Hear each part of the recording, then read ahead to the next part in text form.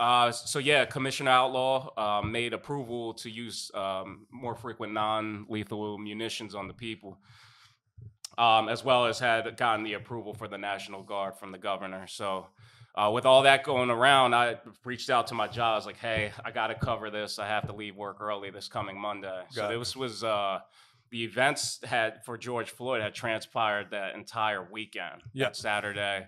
And then on that Sunday was continuous more rioting, more looting that was going on. And you actually see in certain news clips where the police turn and retreat. This is not something that I've been involved in Philly journalism and activism for a long time, and I've never seen the cops turn and run. Right. And during the George Floyd weekend of those demonstrations, you've seen that quite a bit where the cops just completely lost control. Yeah, and we were actually sitting there watching a cop grab his stuff from the car and just take his stuff and just leave. Else, yep. They left all the cars. And I remember the SWAT truck that was there. They were throwing everything they can at that SWAT truck. Cones and everything. And it was just 4 people or 5 people in this bear. And they retreated. They were like, forget it. Yep. They had no backup. And we've seen in the past where vehicles are damaged and destroyed, but not to the point where the cops have literally no control. Like, they could come in there with additional vehicles and resources, but it's liable. I mean, it's likely that they could have faced further injury, further damage to their vehicles just because of the enormous amount of people. And I think it was also because of the pandemic that a lot of people weren't working. Yep. Typically, you see demonstrations busier on the weekends, and it's like, okay, weekend's over, I got to go back to work. So everybody's getting those stimulus checks and coming to the protest. Hey, they're getting paid. They can come out and have fun. Maybe they were involved in demonstrations in the past, and they just wanted to get back out there, and that was their opportunity. Like, hey, let's see some action, as well as a lot of like teenagers and young people.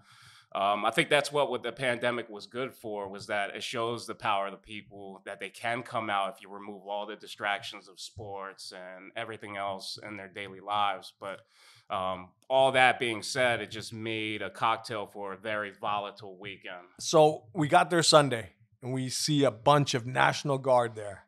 What was your first instinct when you saw that? Because of the events that happened the day before, they started protecting the center. So when I go out and cover, depending on the nature of the theme of the protest, I'll go and get security. So I actually did get security to come with me for that event on June 1st when we first went out there. That Monday. Was it a Monday or a Sunday? It was a Monday. Monday. Okay, so I got my dates wrong. It was Monday. But that whole weekend, that Saturday, that Sunday was, the city was in an inferno at that point. Like, in terms of control. Okay. That Monday was like I had to leave work early. I wanted to go, but I was like, all right, it was pretty crazy the last 2 days, and each day has gotten more and more intense. Let me bring security out with me. And that security person also doesn't just watch my back. They also provide like first aid. Yep. And just in general to make sure that I'm good from any exposure. Now, when he's talking about security, he's not really talking about a guy in a T-shirt. This guy came in with a gas mask, a face covering, boots, bulletproof vest, medical gear. I'm like, man, I thought this was like a soldier of fortune coming in. It's just people that I've come across over the years and other demonstrations that you trust. Like, they can watch your back. And these demonstrations are very unpredictable, especially when the National Guard is supposed to be there. Like, there was just a lot of uncertainty over that weekend. But I was quite surprised when I got there to City Hall. The National Guard had it completely like squared off, basically like the center of the City Hall area, or Thomas Paine Plaza. Yep. And there were demonstrators on the other side just yelling at them. And, I was recording this and covering it. I think we were there for about 30 minutes to 45 minutes. So it was me, Mike, you, and then your security guy. And we actually got separated, right? Because you guys said we want to go a different way. And me and Mike stayed back behind. Mm-hmm. So where did you guys go at that time? So we just kept sitting there watching it back and forth. And we're like, there's got to be more. Like it feels like something's missing, and journalism, a big part of that is intuition. Like sometimes you just got a feeling to go in this direction, or hey, we need to split up, or hey, we may need more intel. Let's go through and see what other contacts we have to find out where we should go. Now, before you go any further, like we actually ended up meeting up. So tell us between that time when we separated and then we met back up while we were marching on.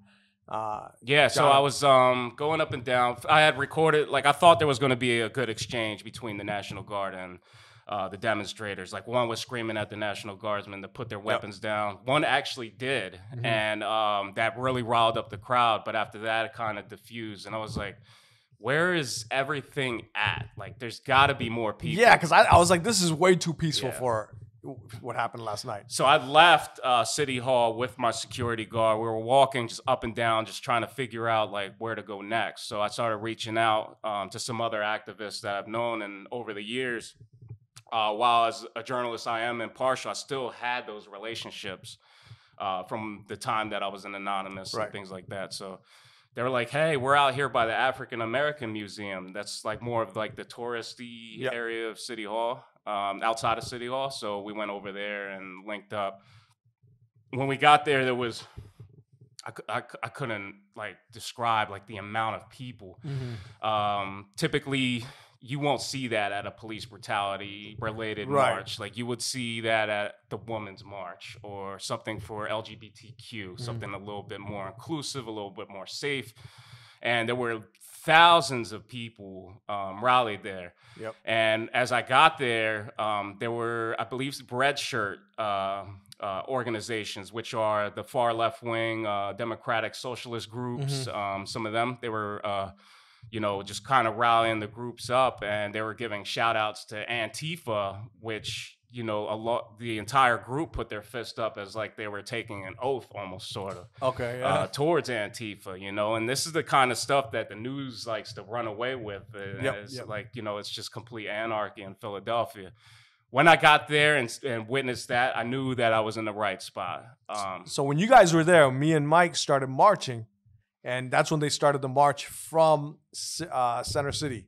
Oh, they did. They met up with the group. So they started marching. And so then somehow we ended up meeting on, I think it was John F. Kennedy Boulevard, when the whole entire group met together finally.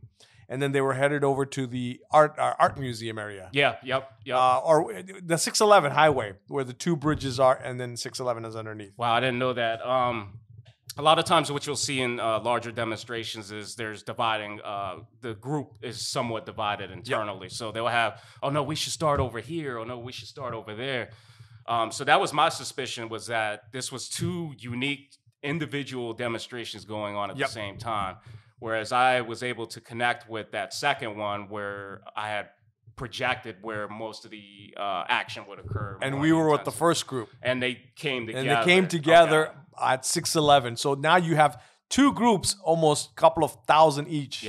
And they met in the center at 611. So let's take it from 611. We got to 611. And then all of a sudden you see the Bearcats there. And they were spraying the people. And we were kind of like, oh, man, let's back up. Me and Mike were on top.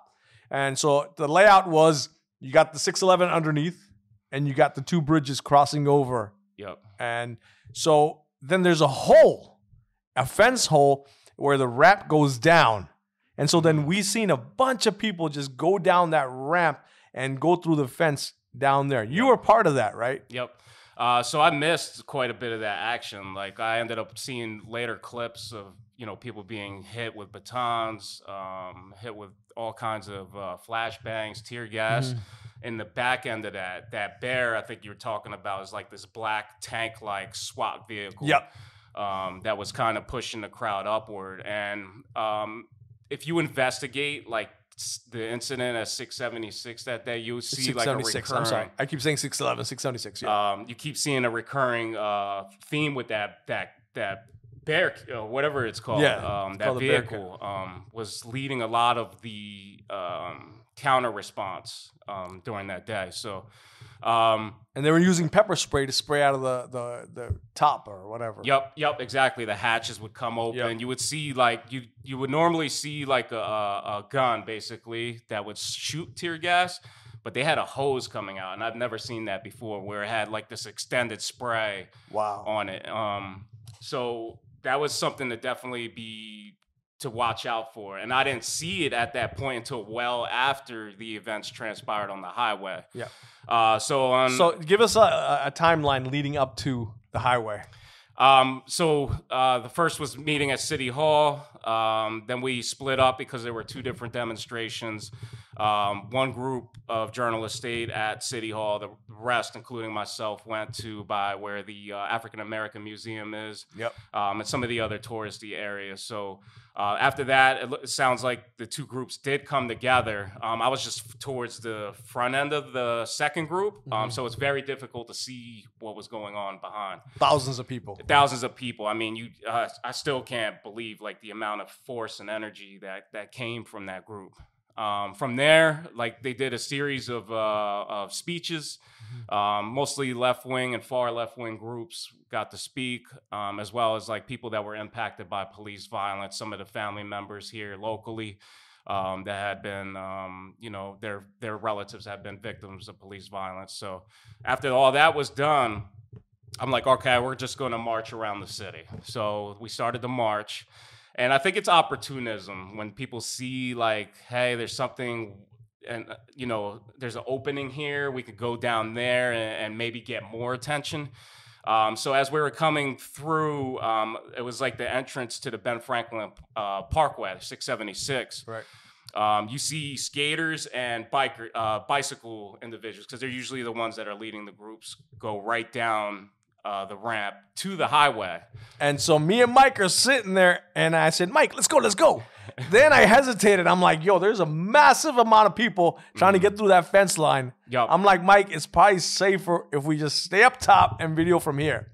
And so that's where we were. Yep. Now I believe you guys were over like I think there was like an overpass bridge type thing. Yep. Where you could see all the action. And right down below is where everybody started piling. So tell us what happened when everybody started going through. And there was still action going on near up top. Yep. Where you guys were while we had went down the highway. Right. So when we came up to that opening and you start seeing the bikers and skaters go down, in my head, I was like, all right, this march is going to turn up. Like, there's going to be greater risk. Now you have pedestrian traffic. You're now cutting off a major artery into Philadelphia's business.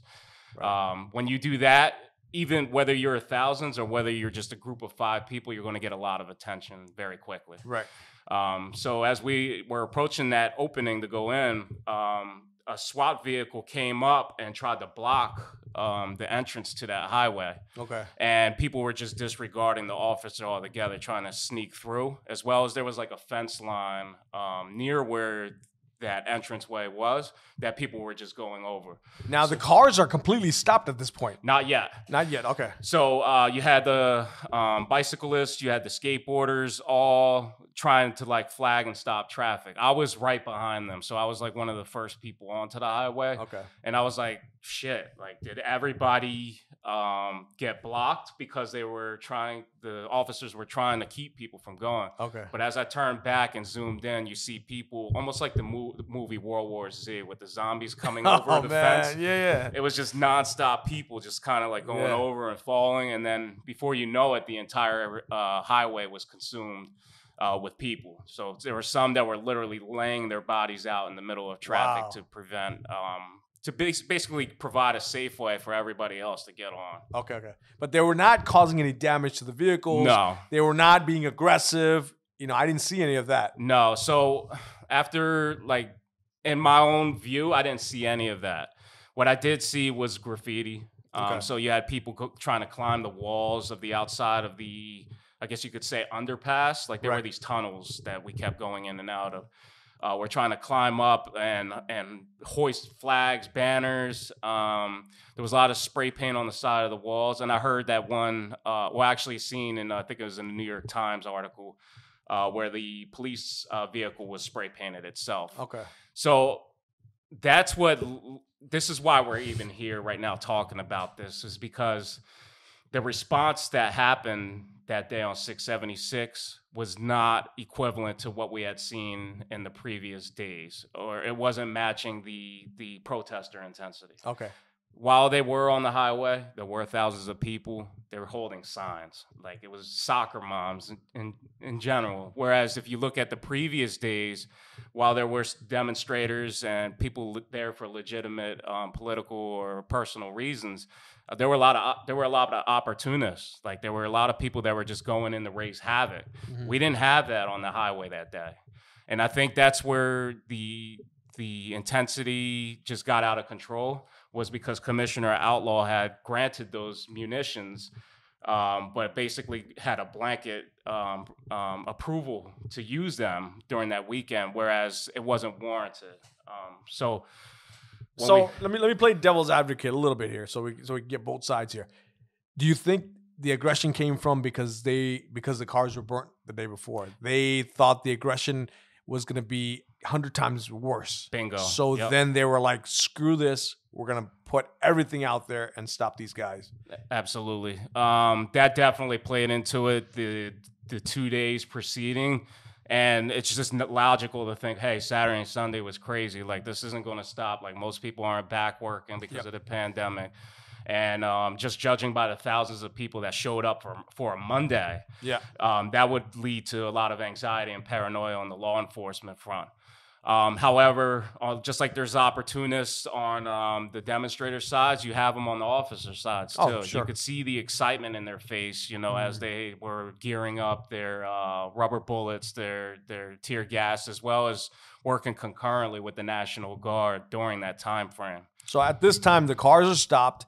The SWAT team comes out, and I've seen the officers all coming out of their vehicles, and they were approaching the protesters. So now at this time, me and Mike are on top of the bridge looking down, and then all of a sudden, all hell breaks loose because they start unleashing tear gas. And the way the wind was pushing it, everybody on top got hit with tear gas. So the first time I got hit and I got hit with tear gas in the Marine Corps, but man, when I got hit with that tear gas, Mike started running. I started running, and then all of a sudden, if you never got hit with tear gas, it feels like they're choking you and you cannot breathe. You feel like you're gonna die, and you cannot. You're taking that best. Mike started running, and I'm yelling, Mike. He's not looking back. He's just like not breathing. He's going. Everybody's running. And then a bunch of people had milk. I'm like, yo, give me some milk. Nobody's giving milk. Nobody's giving water. But 30 minutes, we walked off, and it was fine. But we got out of that area. Now, while we were running, you were down there, right? And tell us what happened down there, because we have no idea. So you guys seen the initial wave of action where, because we were down there, and when me and the security guard I was just like, what the hell was that? I heard this loud bang, consecutive bangs coming from up top. And, we've been in demonstrations before where there's usage of flashbangs. So we assumed it was just that. It was just a flashbang. Something to just disorient people, scare them, and get them away. But we didn't realize, like, there was usage of tear gas. You couldn't smell it at the bottom of the highway. Even though, there was some action going on on the top. The wind took it out. Yeah. So we continue to march down. We go through, I think it was like 2 underpasses or overpass, like however you would want to describe it. We're going through essentially tunnels. So we get to the larger stretch, which is like this huge tunnel, basically. And you see like anarchists, you see some Antifa like hanging literally from like the rafters of the tunnel, like trying to put up banners, do some spray painting. You see more spray painting going on. And I was completely shocked because there was no warning. I continued to march forward, and then all of a sudden, you see a massive group of people headed the opposite direction. Wow. So the journalist in me was like, hey, let me get closer to what's happening and just figure it out. But at the same time, when you have thousands of people deciding to go the opposite direction, it's a stampede. So that was the more important thing in my head, is like, yo, I'm gonna get crushed here if I don't turn around and run. So at this point, I don't know what I'm running from, but I figured it had something to do with law enforcement at that point. So I turn to start running. Somebody else bashes into my camera. I sustain some really bad damage to it, which is part of the lawsuit that is going on with the city. And we'll talk about that. Yeah. So as I'm running, and you can't really run fast because there's so many people in front of you. It's basically like hands on shoulders, like everybody's kind of pushing each other out. My eyes start burning, just like immediately, and I recognize the smell. So I was in the Army as well, and we did quite a bit of MBC training, which is the chemical training. And I recognize the CS gas, the smell of it, the feeling that comes with it, the burning of the hair. It's the worst thing. You got yellow puke. You got whatever is in your stomach, it comes out. So I was letting people know, like, there's gas, get out. And so an entire wave of people came out from under that over underpass. And we were waiting in a section between one overpass and the other. Like, we're in open air at this point. Right. Somebody had collapsed to the ground and was having a seizure at that moment. I called my medic over to help that person. I thought he was hit by somebody. Like, you don't know. Like, when there's chaos like that, what was the source? What happened? Pre-existing condition? Any of that stuff. So we were focused on getting that person taken care of. And all of a sudden, you see from this open area that we're in, we continue to run again, additionally. And at this point, you see the SWAT officers moving forward. So we had to run. We left that person there. Not everybody. Like, there were a few that were still treating them. And it's in all likelihood that they were ultimately arrested if they were staying there. Pretty much anyone that stayed there at any point got arrested. And when we were watching, as a row of people just were arrested. And some of them couldn't even breathe because that smoke still stayed. Yeah. And that's just like why, like, we're even having this discussion today, is the response to it was just, it was extra.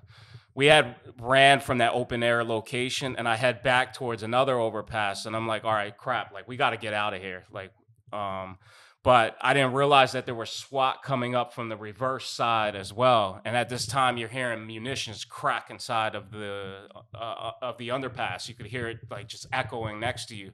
As I'm crossing the street, I feel this thing hit me on my shin area. Did you think it was a bullet? My adrenaline was going so crazy at that point. I was like, look, it's hot. It was probably like 95, 96 degrees. Right, it was in hot that sun. day, yep. It was COVID. Like, people had masks on, dehydration, exposure to chemicals. I was just like trying to move so quickly. But I do remember getting hit, and then I remember additional munitions cracking near my head, and I had to warn other people, like, yo, they're shooting. Wow. Get down, basically. Yep. They're shooting. So they were like, somebody behind me was like, where are they shooting? I was just like, it's pretty much everywhere at this point, because they got them coming from the front and the back, and the two sides of the highway are fenced in. You're literally trapped at that point. So I tried to go up that first initial after I had gotten hit with the rubber bullet, but SWAT was arriving and utilizing so many munitions at that point. It was very unsafe, and the cloud of tear gas that you would have to walk through a mist of it to even get to the fence to try to get yourself over. So I reversed. I went back up towards the other way, went up the highway embankment up towards where the fence area is. And I saw a lot of people having trouble climbing up that hill. Yeah. So when I did go up, there was a fog of tear gas on that side as well. It just didn't seem as concentrated as much. Right. So I was like, all right, I can, function a little bit more here. But the problem was when I got up to the highway embankment, went up to the fence, I looked at it and I was like, there's no way I'm getting over this thing.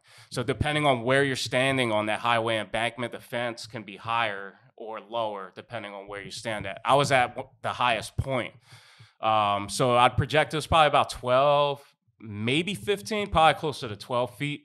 I went up to it. I was like, there's no way I'm getting over this thing. I was like, all right, let me just start helping other people up and over, because I have strength. Like, I was carrying a lot of weight with my camera, journalism, bag full of everything that I needed, that it would be very difficult for me to get over. So I started help maybe 2-3 people up over the fence.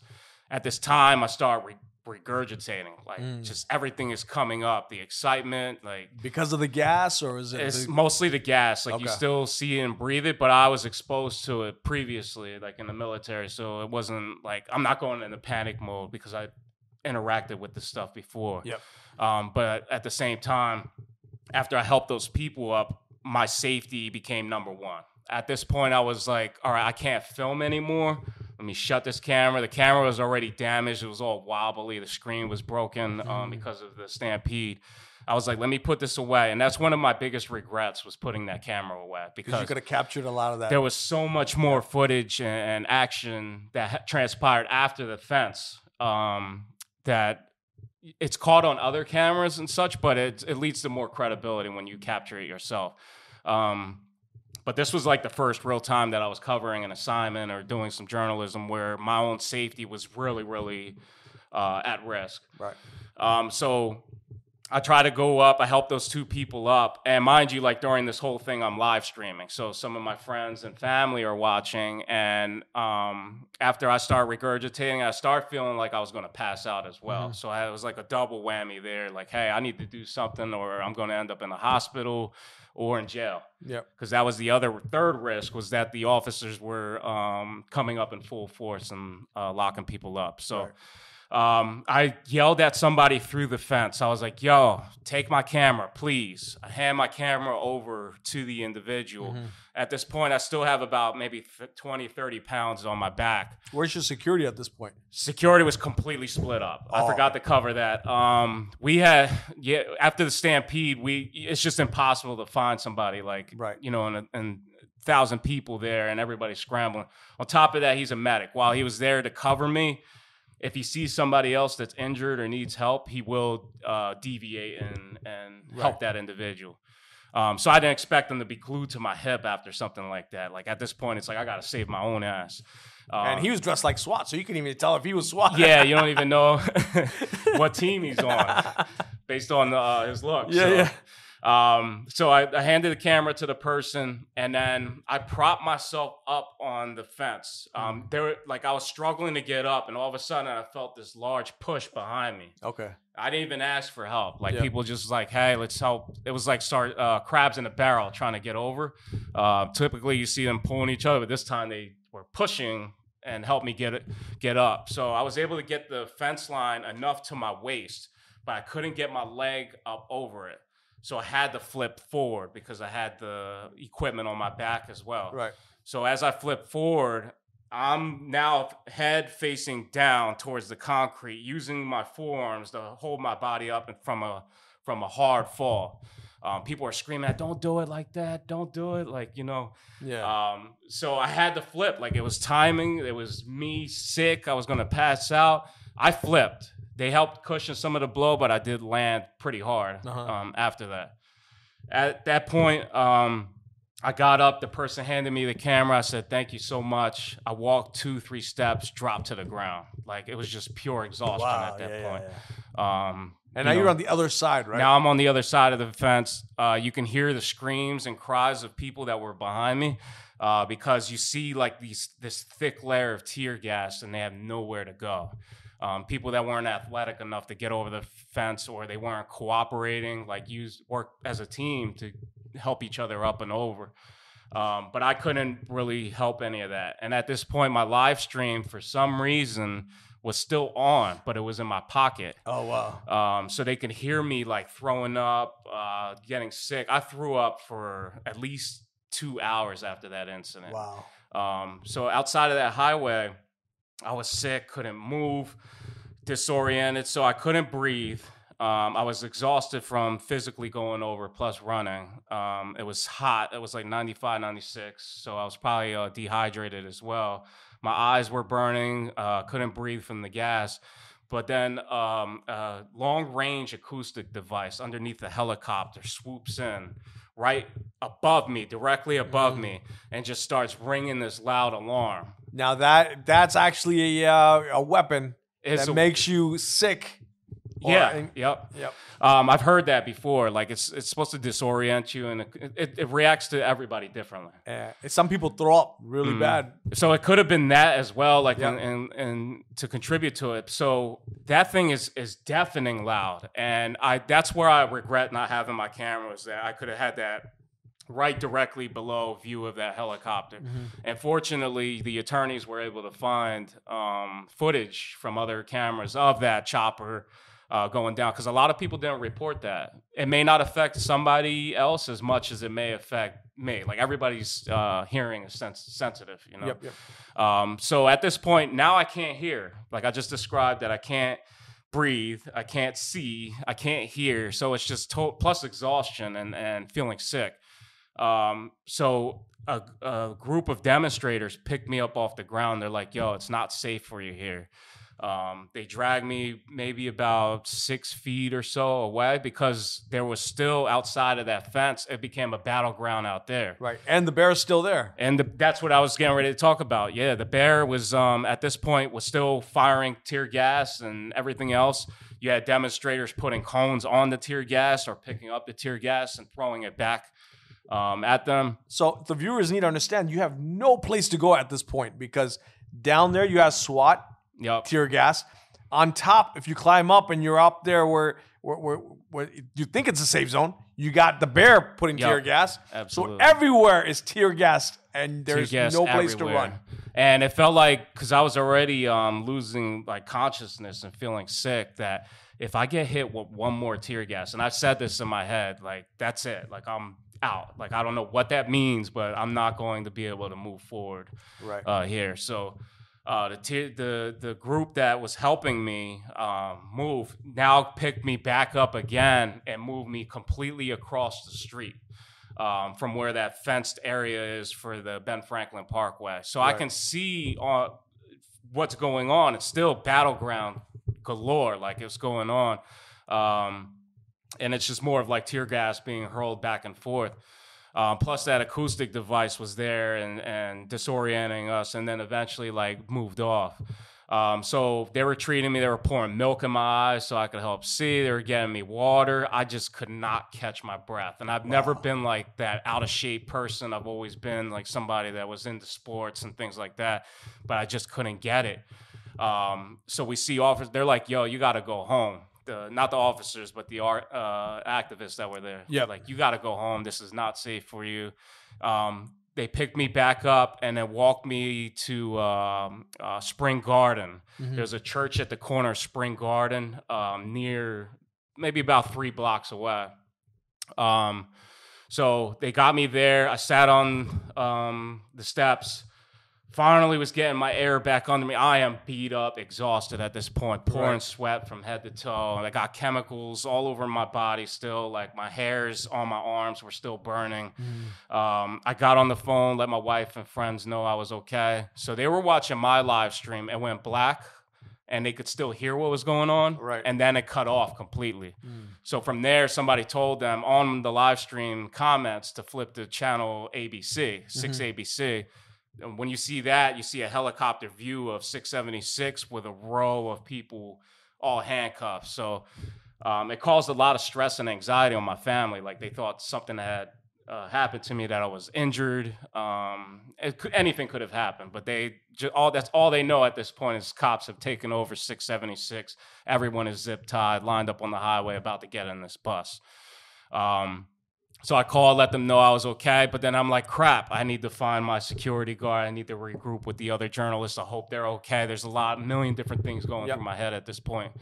So I'm like, shit, to get back to where I need to go, I need to go right back to where the SWAT and National Guardsmen and everything else was. It's a long walk. It was a long walk. It was hot. I was done. I couldn't even lift my camera up at that point to keep filming.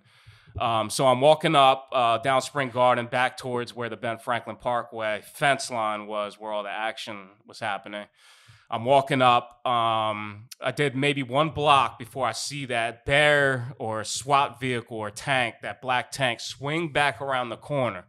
And I'm like, this is it, man. I'm fucked here. Like, I had said already, like 1 more can of tear gas and I'm done. Like I was fried at that point. I see them coming up. I used whatever little bit of energy to dive behind. There was some sort of building and some sort of fancy-looking structure in front of their building. Duck and hid because that tank that was coming around had the hose out this time. Oh man, the hatch was open. It was a SWAT Philly PD officer holding the hose. And as they were driving by, I seen the National Guardsman was actually driving the vehicle going through. So that was the first time that I actually seen them working in tandem in the middle of action. It's one thing to say, hey, we're going to bring National Guards out to just basically stand there and block something. But to actually have them actively participating and quelling some sort of disturbance, like, was a first for me in Philadelphia. And they were just spraying random people. If you were just sitting there, they were just spraying you. Oh, yeah. Yeah, there was quite a bit of that. So as I was coming back, you see cans still being launched, and there's barely There's anybody nothing going there. on. There's nothing going on. People are just sitting on the ground, and they're just spraying. Me and Mike are like, what are they doing? They're just launching. We're not doing anything indiscriminately. Yeah. So there's clips on YouTube where you see tourists and other things just walking through the city of Philadelphia getting tear gas.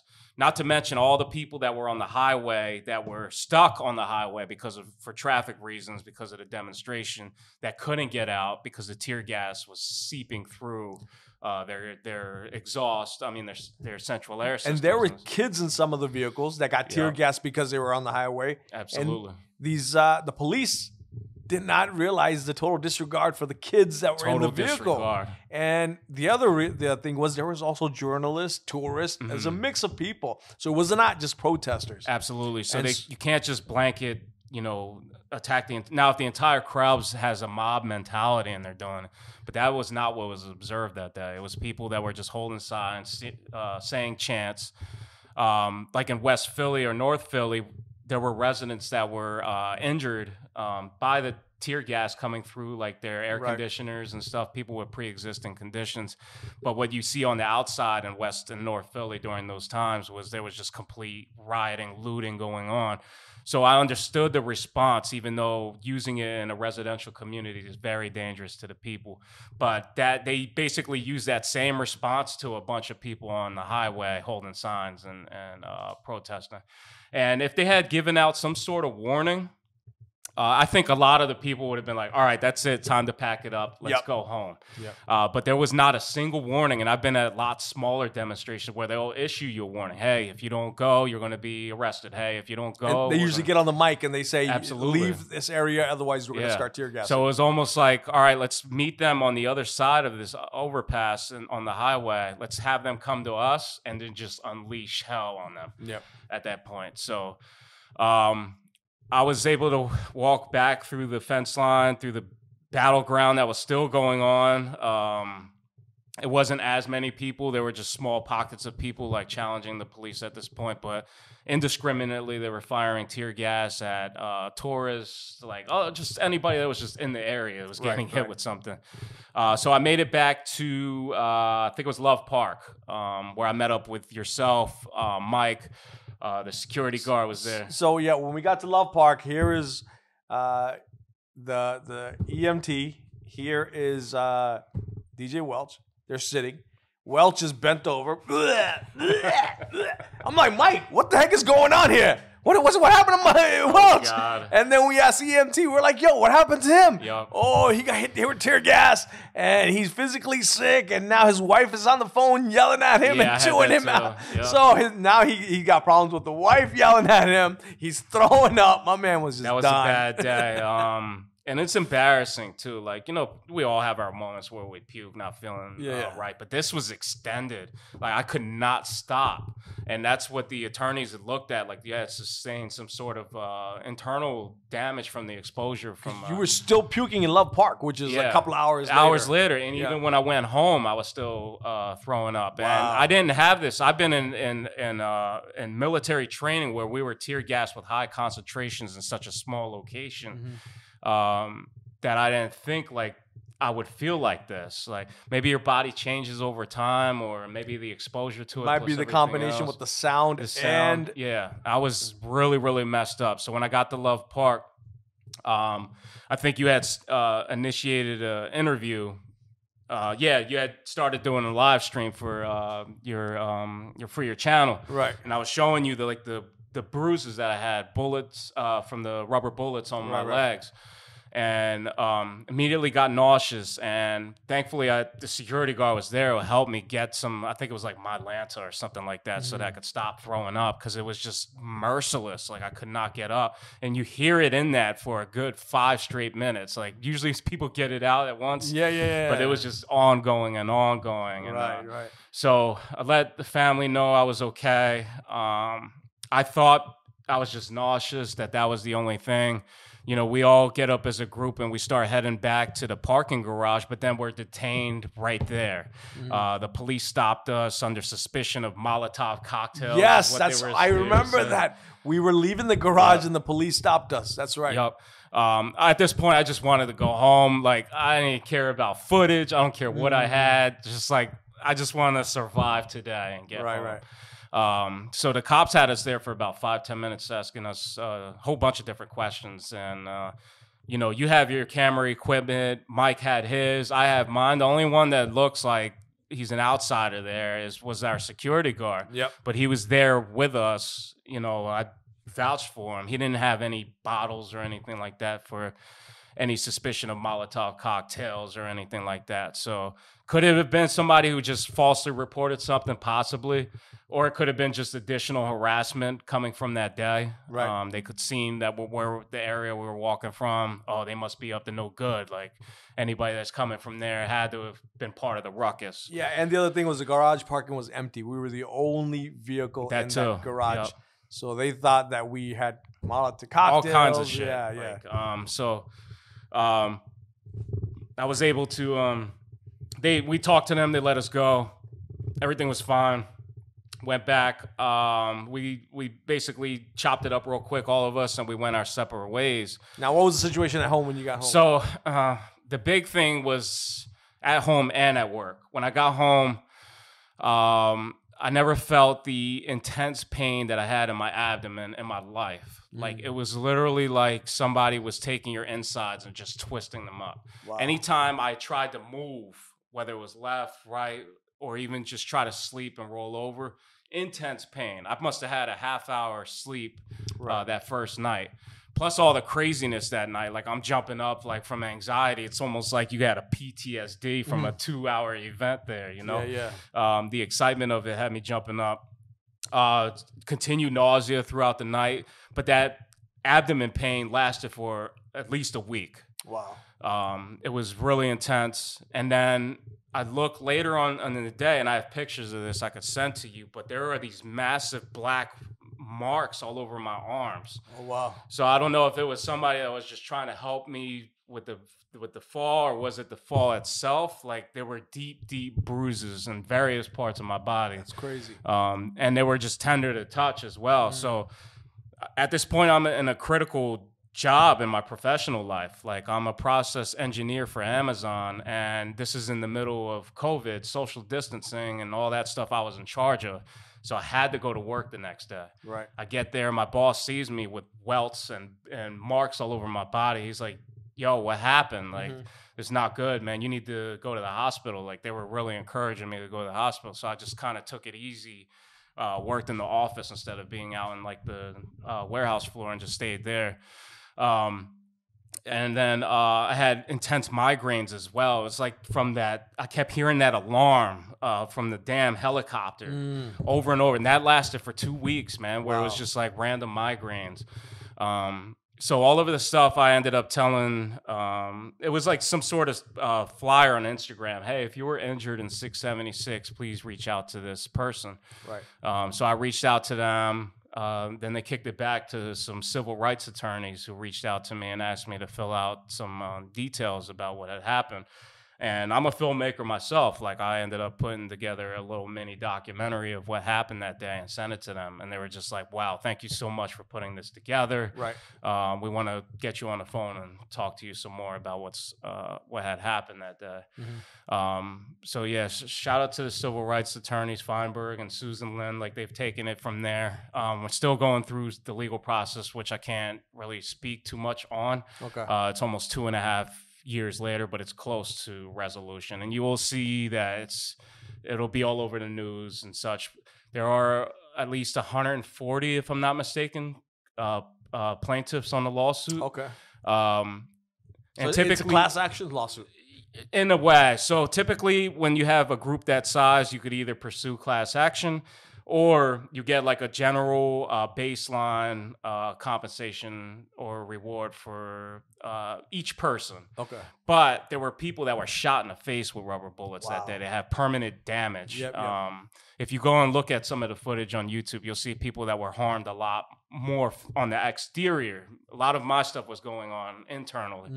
And then as well as like they have to classify people. Were they an active demonstrator? Were they a journalist? Were they just a passerby? Like all that stuff gets weighed differently in the courts. So with my case in particular, it was that I was there to provide neutral coverage of that event. And, I was not a participator. And I was injured pretty badly, as well as lost my camera that day. And it's a great thing you didn't get shot in the eye or something. Oh, my God. Because we heard about the journalist who got shot in the eye and lost the eye. And somebody did lose their eye. Well, not in Philly, but it was, I believe, some other protest. And while they describe them as less than lethal munitions, doesn't mean they're not lethal. They can be very dangerous. Exactly. Like if you throw tear gas at somebody that has a pre-existing respiratory condition, they could die. If you hit somebody with a rubber bullet in their eye or in their throat, they could die. Like it's just not a safe thing. And if there were some warnings. And I think still there would have been some level of mob mentality, like I'm not going to leave here. And Philly generally does well with handling large crowds. It was just like they had just like basically a green light to just have some fun out there with us, and that's how it felt. All right. And so what goes on from now? What's the future? So the big thing with the lawsuit was there are some people that are motivated by money. For me, it was none of that. I just wanted my new camera because that was damaged, and wanted to provide a number of suggestions to improve, like on how to interact with these situations in the future. And one of the big things that we were pushing for as a collective in the lawsuit was the banning of non-lethal munitions altogether, right. Like the tear gas and stuff. And it was gaining some really strong momentum until January 6th. Okay. Once that happened, it kept coming up in the courts, like, what happens if we have a January 6th type incident, right. Where you need to use tear gas and less than lethal munitions. So it doesn't sound like a lot of legislation and things like that have been approved or are going to change. Like people will be, compensated for whatever damages there are. And the commissioner herself, I think it was a day or two after the incident, admitted fault. So typically they are very apprehensive to admit fault for legal reasons. Right. But Commissioner Outlaw had seen the outcry, and this was going on for at least a couple weeks until New York Times got in and did their investigative research and brought a whole lot of this stuff to light, where it was like, all right, the city really looks bad right now for what had happened. So like there was no challenge from their end in terms of like, oh, we were justified in doing this. It was more like we overreacted and took it out on the people. Do you think we'll see another protest like George Floyd? Because George Floyd was intense. So I'm glad you brought that up. That entire year was crazy, 2020 in general. Right. A lot of political violence, a lot of stuff stemming from like angst with law enforcement and things like that. 3 months after that happened, Walter Wallace was killed in Philadelphia. Right. I think this was in October. Don't quote me on this because it's a little bit vague, but he was a mentally ill man. He had a knife. He had gotten pulled over, some sort of domestic disturbance in Philly where they were called to the house. And the cops. I remember that because they didn't treat it like a mentally ill patient. Exactly. Like the guy was unarmed at the time. Mm-hmm. The cops were trying to stop him. He opens his vehicle up, looks like he's reaching for something, and then they unload on him. Right. They just shoot him dead in the streets. the city was on fire immediately. It was almost like they were just waiting for the next George Floyd to happen. Right. Whereas George Floyd was, somebody kneeled on his back, rest in peace to George Floyd, and he died. There was no weapon in George Floyd's incident, whereas there was one in Walter McCrae's or whatever in his car. Mm-hmm. So your justification all has to be based around that narrative. It changes a lot from when somebody is selling cigarettes on a street corner and is choked to death by police versus somebody that has a taser, a knife, a handgun, or something like that, and is ultimately killed by police, whether they pointed at him or not. Like, there's different levels of danger that the officer can use to say, like, hey, I was justified in this shooting. So regardless of all that, the city was it didn't matter what the person did or how they died, as long as it was done by police, it was like, we're going to raise hell. So I got a call from the news company that I was working for and asked me to cover that riot. Right. So I go out there, and it's like the 676 George Floyd weekend on steroids. So it wasn't as much looting and just. It wasn't just so much like chaos in the neighborhoods. It was directed at police from like start to finish. So I seen people throwing lawn furniture at cops, bricks, bottles, frozen water bottles, and I don't understand Philly's logic. Like, you can have people in SWAT gear come up to a 676 demonstration, but at a Walter McCrae demonstration where cops are being assaulted openly, they have nothing on.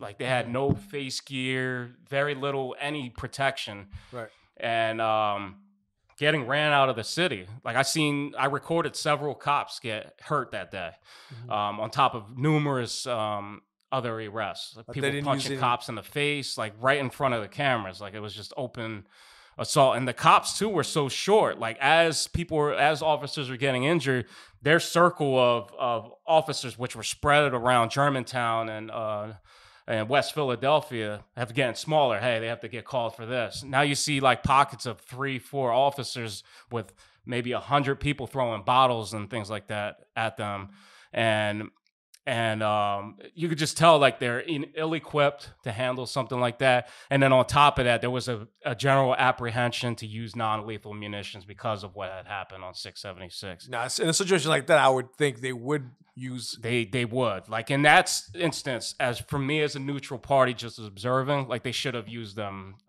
that day. And, right. During the Walter McCrae riots and what was going on there. So yeah, we did see demonstrations after the fact that were crazy, as well as you'd see Philly's wild. So you bring everybody from all points of life. It's the home of the city of independence. So it has a lot of symbolism with a lot of different groups. So I think you had covered before where the Patriot Front or Proud Boys were coming through. Yeah. There was large groups of people with American flags chasing people through. A lot of confrontations with the left wing and Antifa and such. So it has continued, but I do feel like since the president has changed, some of that has been dialed back. It's completely dialed down. I mean, we haven't seen protests in about a year and a half, 2 years now. But it's only a matter of time. Like, I think that was the foundation of what we could see out of Philadelphia was the George Floyd riots and the Walter McCrae riots that happened that October. Was that, like, this is the baseline to where we could really ramp up to, and it could go beyond that where, they lose key infrastructure in the city because of wide scale protests and demonstrations.